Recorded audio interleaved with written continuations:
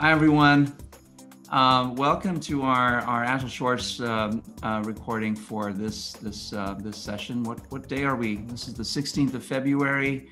We're going to continue our theme this month, which is a tribute to the Agile Manifesto, which was written 20 years ago, I think this month. And our episode today is going to focus on some common myths around Kanban adoption. And why Kanban? What does that have to do with the Agile Manifesto? Well, in our opinion, Kanban and lean, really lean thinking, lean manufacturing methods that contributed to some of the thinking by the signatories of the manifesto. So people that created Scrum and XP and DSDM, and all these people sort of came from a lean Agile background, a lean manufacturing background in some cases. And so Kanban has been around for a long time. And one of our esteemed colleagues at Agile Meridian wrote a blog article recently about some of the myths around Kanban. Jolly. And so without further ado, I'm going to turn it over to him, and maybe you can sort of explain the thought process behind your article. Yeah. Thanks, Kumar. One of the reasons why I wrote up the Kanban myths post on Meridian Point was because when I go to our clients, when I engage with the teams, there is almost this religious debate as to whether we should adopt Scrum or Kanban, and there are very strong opinions on both sides most of the time. And the reason that I have seen for that debate, almost a majority of the cases, the reason is that not many people know what Kanban means. They have heard about it. They have heard about it from a manufacturing perspective in Toyota or one of the manufacturing plants, but they haven't heard about that in the context of software delivery. And I don't blame them. It is not very common. Scrum is a very universally known framework, and there have been many patterns discussed about it, many articles, many evangelists talking about Scrum and its adoption, and it's a very well-known framework by now. So it's not surprising that people are hesitant to bring in Kanban, which they primarily think of as a manufacturing lean thinking kind of framework rather than one for software. But my experience, and I'm sure Mike and Kumar, your experience has also been that Kanban is equally valid in a software environment, in the software delivery, because at the core of it is the aspect of reducing waste or eliminating waste. And waste is a common thing in everyday scenario, whether that be our personal lives, whether that be in manufacturing, whether that be in software development. It's a very common thing. And using those practices to eliminate waste is something that is very, very relevant in software delivery as well. Absolutely. I think some of the myths. Do you want to talk about some of the myths, or where do you want to take us? Yeah, let me start with the first one that I wrote up on the blog article, which is Kanban is not for new teams. Kanban needs expertise. Kanban needs you to be first good enough so that you can graduate to the next level of Kanban. And good enough, getting to the good enough state, Scrum is so much better because it is already telling you what to do. And that is what is most of the time the conflict. A framework like Scrum or other ones, I'm not singling out Scrum for this, gives you a defined set of rules that you have to follow. On the other hand, Kanban leads with the fact that you don't have any roles. You start where you are, and that's almost always a very scary thing. If you want to start where you are, why are you doing an agile transformation? It is supposed to be a transformation. You have to transform. But what's the point of starting where you are, which is kind of the first principles of Kanban.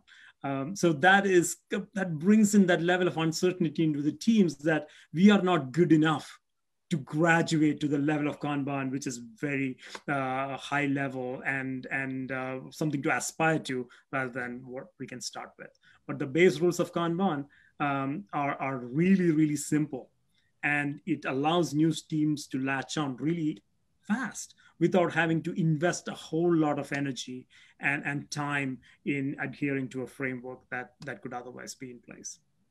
Yeah, I think it's interesting, Jolly. You talk about that. It used to be even just 5 to 10 years ago that the thought was, hey, once you've mastered Scrum, then you can evolve and master Kanban because it's going from iterative flow, taking big chunks of work to little, and then taking it down to continuous flow, which is really just as the work comes at you and not having these artificial starts and stops, right? But to your point, the setup part of it, when you are allowed or permitted, able to start where you are, it enables you to start getting immediate results. And I guess some of the scary part about it is it also exposes immediate issues and impediments like right away. Like these are things, okay, that where I'm at right now, this is preventing me from being more effective. This is preventing me from learning how to see waste, from being a learning organization, from having this continuous mindset in terms of learning and seeing and then acting on things and reacting accordingly. So, yeah, I think that the exposure part of it, that right away you see the challenges in front of you versus after you've had some chances to go through the full cycle of elements involved in like an iterative or Scrum type framework can be very challenging for folks who are change averse, risk averse, right? I think that's I agree. And I mean, looking at the rules of Kanban that you have in your article, the 4 principles, right? You mentioned one of them, start with what you do now, and then agree to pursue incremental evolutionary change.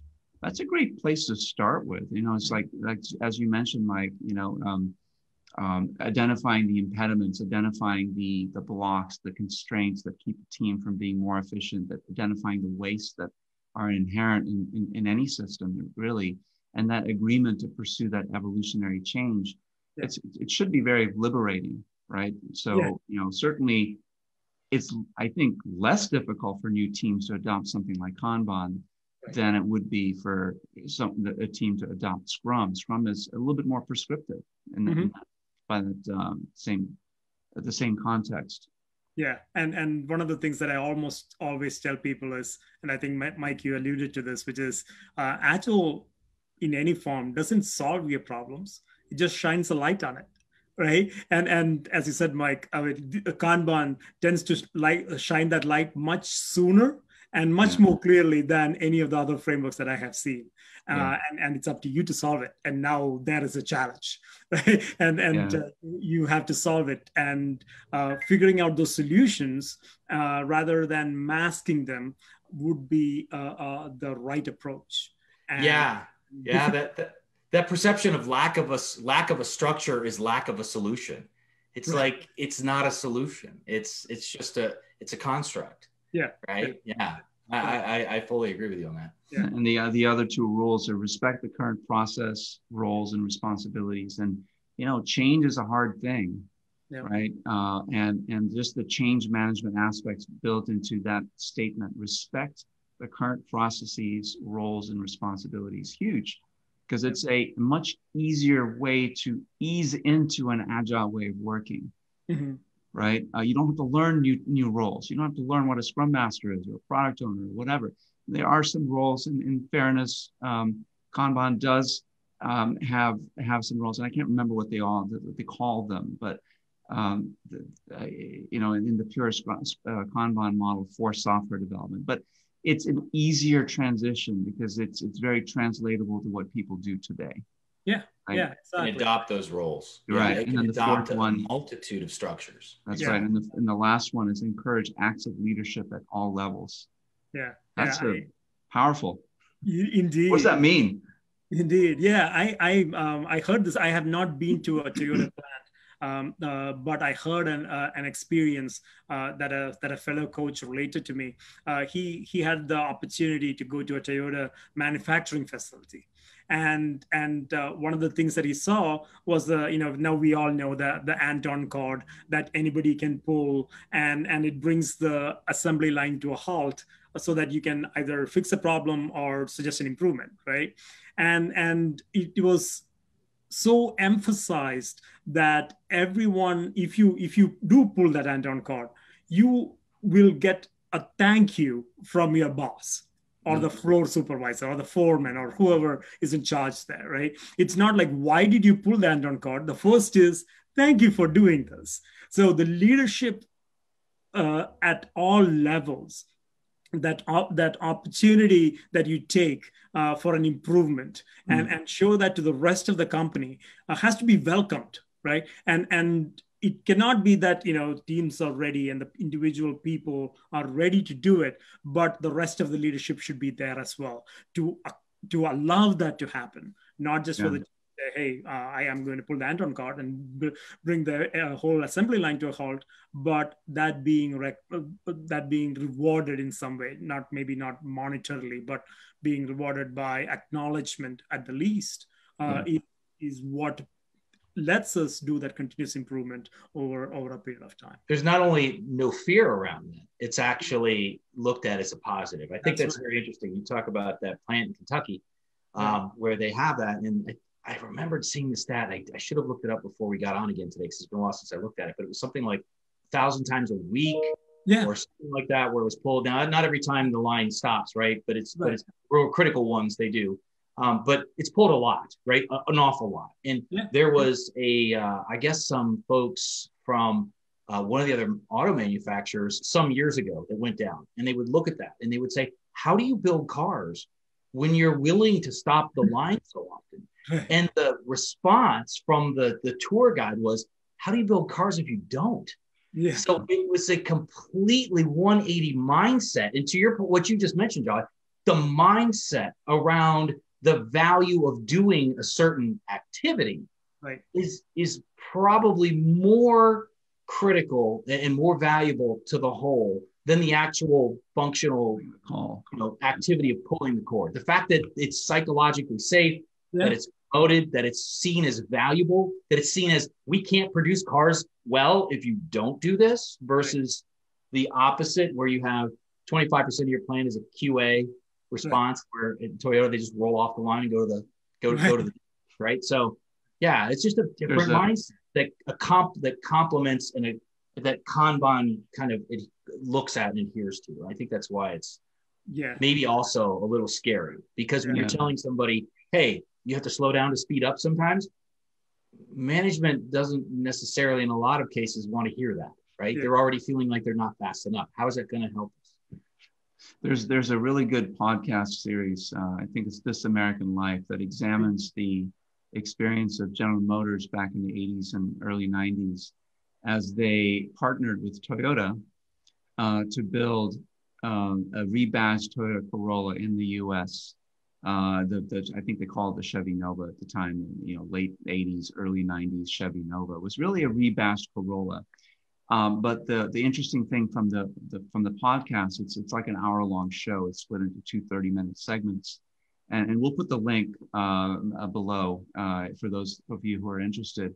They took the absolute worst GM plant in the country, in the world. These are the cars that came out of this plant were absolutely worst in the nation in terms of quality. And the plant was actually closed. And the UAW actually worked to deal with GM to be the plant that reopens and works with Toyota to learn how to build cars the Toyota way, right? And which they did. Same people, same leaders, same plant workers that in the past were not building great cars, and they were involved in all sorts of other activities. Now are building cars that were equal to, on par with cars that were built in Japan. And they were using these four simple rules, right? That govern how Kanban systems work, empowered their people, their line workers to be able to stop the line. That was the biggest difference, is that GM plant before this, the line never stops. If there's a defect in the car, well, the car is pushed off at the end of the line to some defect lot where it's ripped apart to find the one bolt that needed to be tightened, and then put back together.